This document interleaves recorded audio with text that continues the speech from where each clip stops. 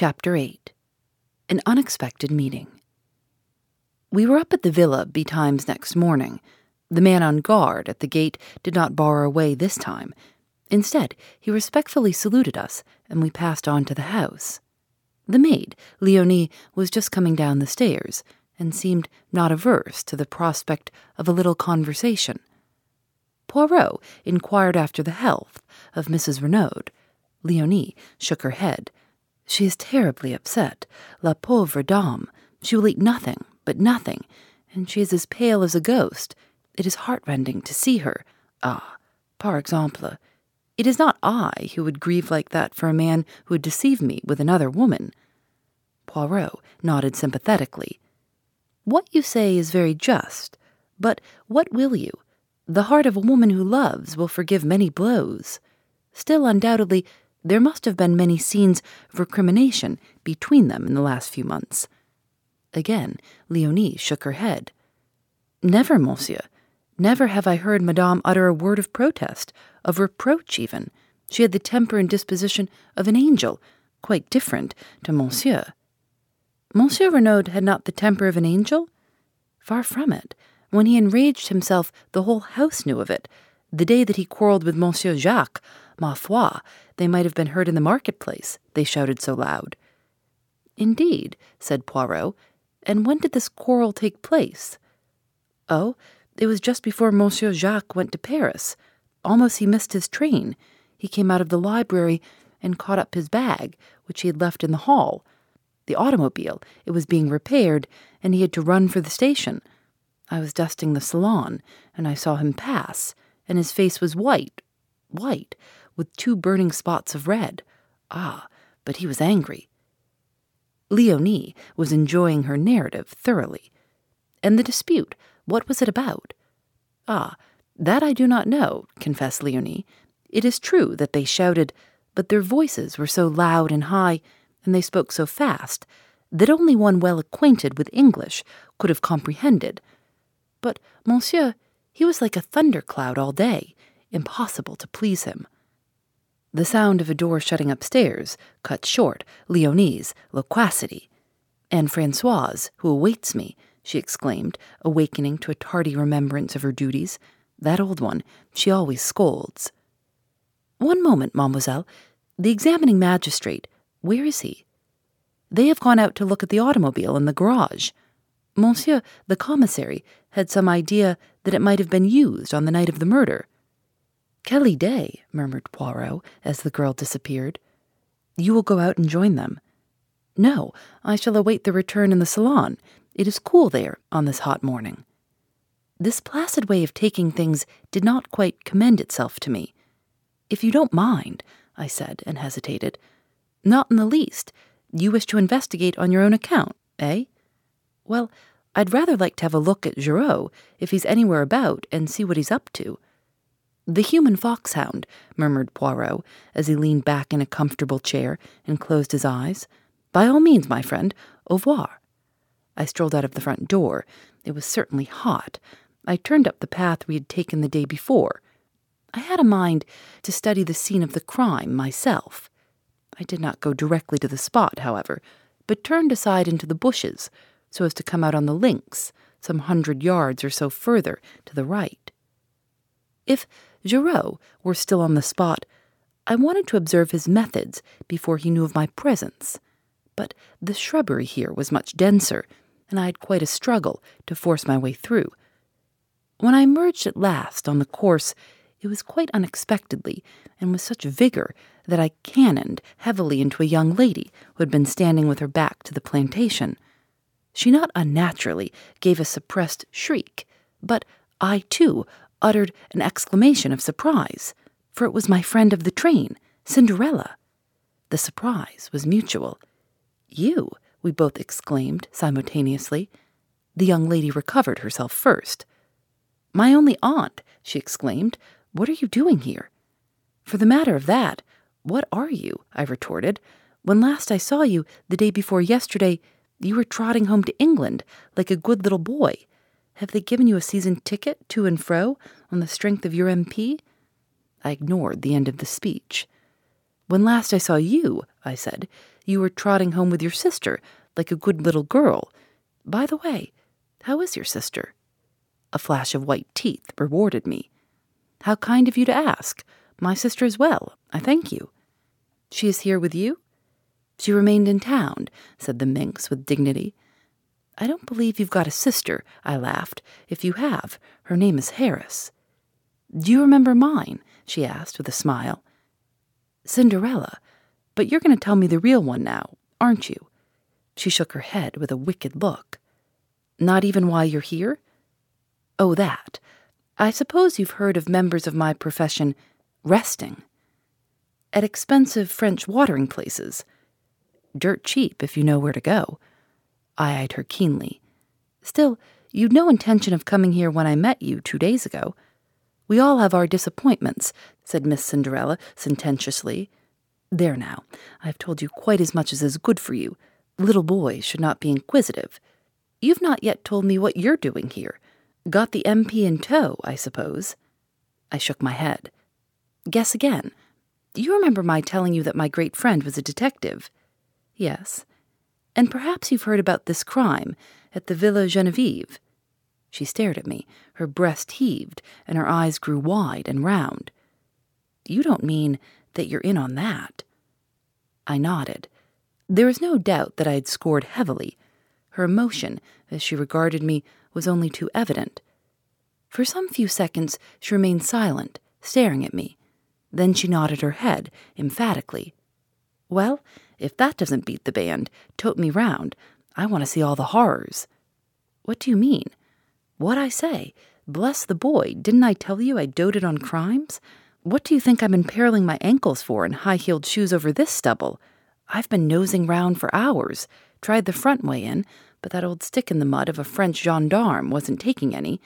I guess Helen of Troy and Cleopatra and Mary Queen of Scots rolled in one wouldn't cut ice with him. It's a real piece of luck happening on you this way. Come on, show me all the sights. But look here, wait a minute. I can't. Nobody's allowed in. They're awfully strict. Aren't you and your friend the big bugs? I was loath to relinquish my position of importance.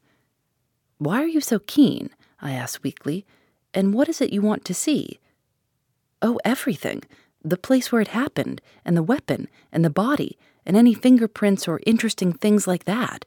I've never had a chance of being right in on a murder like this before. It'll last me all my life. I turned away, sickened. What were women coming to nowadays?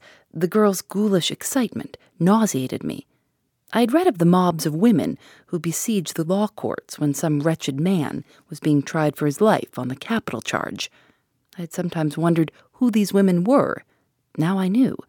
They were of the likeness of Cinderella, young, yet obsessed with a yearning for morbid excitement, for sensation at any price, without regard to any decency or good feeling. The vividness of the girl's beauty had attracted me in spite of myself. Yet at heart, I retained my first impression of disapproval and dislike. I thought of my mother, long since dead. What would she have said of this strange modern product of girlhood? The pretty face with the paint and powder, and the ghoulish mind behind. Come off your high horse, said the lady suddenly, and don't give yourself airs. When you got called to this job, did you put your nose in the air and say it was a nasty business and you wouldn't be mixed up in it? No, but if you'd been here on a holiday, wouldn't you be nosing round just the same as I am? Of course you would.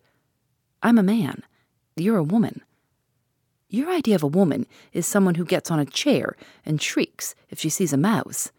That's all prehistoric. But you will show me round, won't you? You see, it might make a big difference to me. In what way? They're keeping all the reporters out. I might make a big scoop with one of the papers. You don't know how much they pay for a bit of inside stuff. I hesitated. She slipped a small, soft hand into mine. Please, there's a dear. I capitulated. Secretly, I knew that I should rather enjoy the part of showman. After all, the moral attitude displayed by the girl was none of my business. I was a little nervous as to what the examining magistrate might say, but I reassured myself by the reflection that no harm could possibly be done. We repaired first to the spot where the body had been discovered. A man was on guard there who saluted respectfully, knowing me by sight, and raised no question as to my companion. Presumably, he regarded her as vouched for by me. I explained to Cinderella just how the discovery had been made, and she listened attentively, sometimes putting an intelligent question. Then we turned our steps in the direction of the villa. I proceeded rather cautiously, for, truth to tell, I was not at all anxious to meet anyone. I took the girl through the shrubbery round to the back of the house where the small shed was. I recollected that yesterday evening, after relocking the door, Monsieur Bex had left the key with the sergeant de ville, Marchaud, in case Monsieur Giraud should require it while we were upstairs. I thought it quite likely that the detective, after using it, had returned it to Marchaud again. Leaving the girl out of sight in the shrubbery, I entered the house. Marchaud was on duty outside the door of the salon. From within came the murmur of voices. "Monsieur desires hot tea. He is within. He is again interrogating Françoise." "No," I said hastily, "I don't want him, but I should very much like the key of the shed outside, if it is not against regulations." "But certainly, monsieur." He produced it. "Here it is. Monsieur gave orders that all facilities were to be placed at your disposal. You will return it to me when you have finished out there. That is all." "Of course." I felt a thrill of satisfaction as I realized that in Marchaud's eyes, at least, I ranked equally in importance with Poirot. The girl was waiting for me. She gave an exclamation of delight as she saw the key in my hand. "You've got it, then?" "Of course," I said coolly. "All the same, you know, what I'm doing is highly irregular. You've been a perfect duck, and I shan't forget it. Come along. They can't see us from the house, can they?" "Wait a minute." I arrested her eager advance. "I won't stop you if you really wish to go in, but do you? You've seen the grave and the grounds, and you've heard all the details of the affair. Isn't that enough for you? This is going to be gruesome, you know, and unpleasant." She looked at me for a moment with an expression that I could not quite fathom. Then she laughed. "Me for the horrors," she said. "Come along."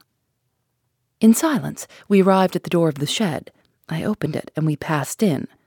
I walked over to the body and gently pulled down the sheet, as Monsieur Bex had done the preceding afternoon. A little gasping sound escaped from the girl's lips, and I turned and looked at her. There was horror on her face now, and those debonair high spirits of hers were quenched utterly. She had not chosen to listen to my advice, and she was punished now for her disregard of it. I felt singularly merciless towards her. If she should go through with it now, I turned the corpse gently over. "You see," I said, "he was stabbed in the back." Her voice was almost soundless. "With what?" I nodded towards the glass jar. "That dagger." Suddenly, the girl reeled and then sank down in a heap. I sprang to her assistance. "You are faint. Come out of here. It has been too much for you." "Water," she murmured. "Quick, water." I left her and rushed into the house. Fortunately, none of the servants were about, and I was able to secure a glass of water unobserved and add a few drops of brandy from a pocket flask. In a few minutes, I was back again. The girl was lying as I had left her, but a few sips of the brandy and water revived her in a marvelous manner. "Take me out of here. Oh, quickly, quickly," she cried, shuddering. Supporting her with my arm, I led her out into the air, and she pulled the door to behind her. Then she drew a deep breath. "That's better. Oh, it was horrible. Why did you ever let me go in?" I felt this to be so feminine that I could not forbear a smile. Secretly, I was not dissatisfied with her collapse. It proved that she was not quite so callous as I had thought her. After all, she was little more than a child, and her curiosity had probably been of the unthinking order. "I did my best to stop you, you know," I said gently. "I suppose you did. Well, goodbye. Look here, you can't start off like that, all alone. You're not fit for it. I insist on accompanying you back to Merlinville." "Nonsense. I'm quite all right now." "Supposing you felt faint again?"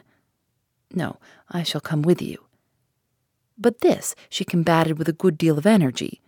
In the end, however, I prevailed so far as to be allowed to accompany her to the outskirts of the town.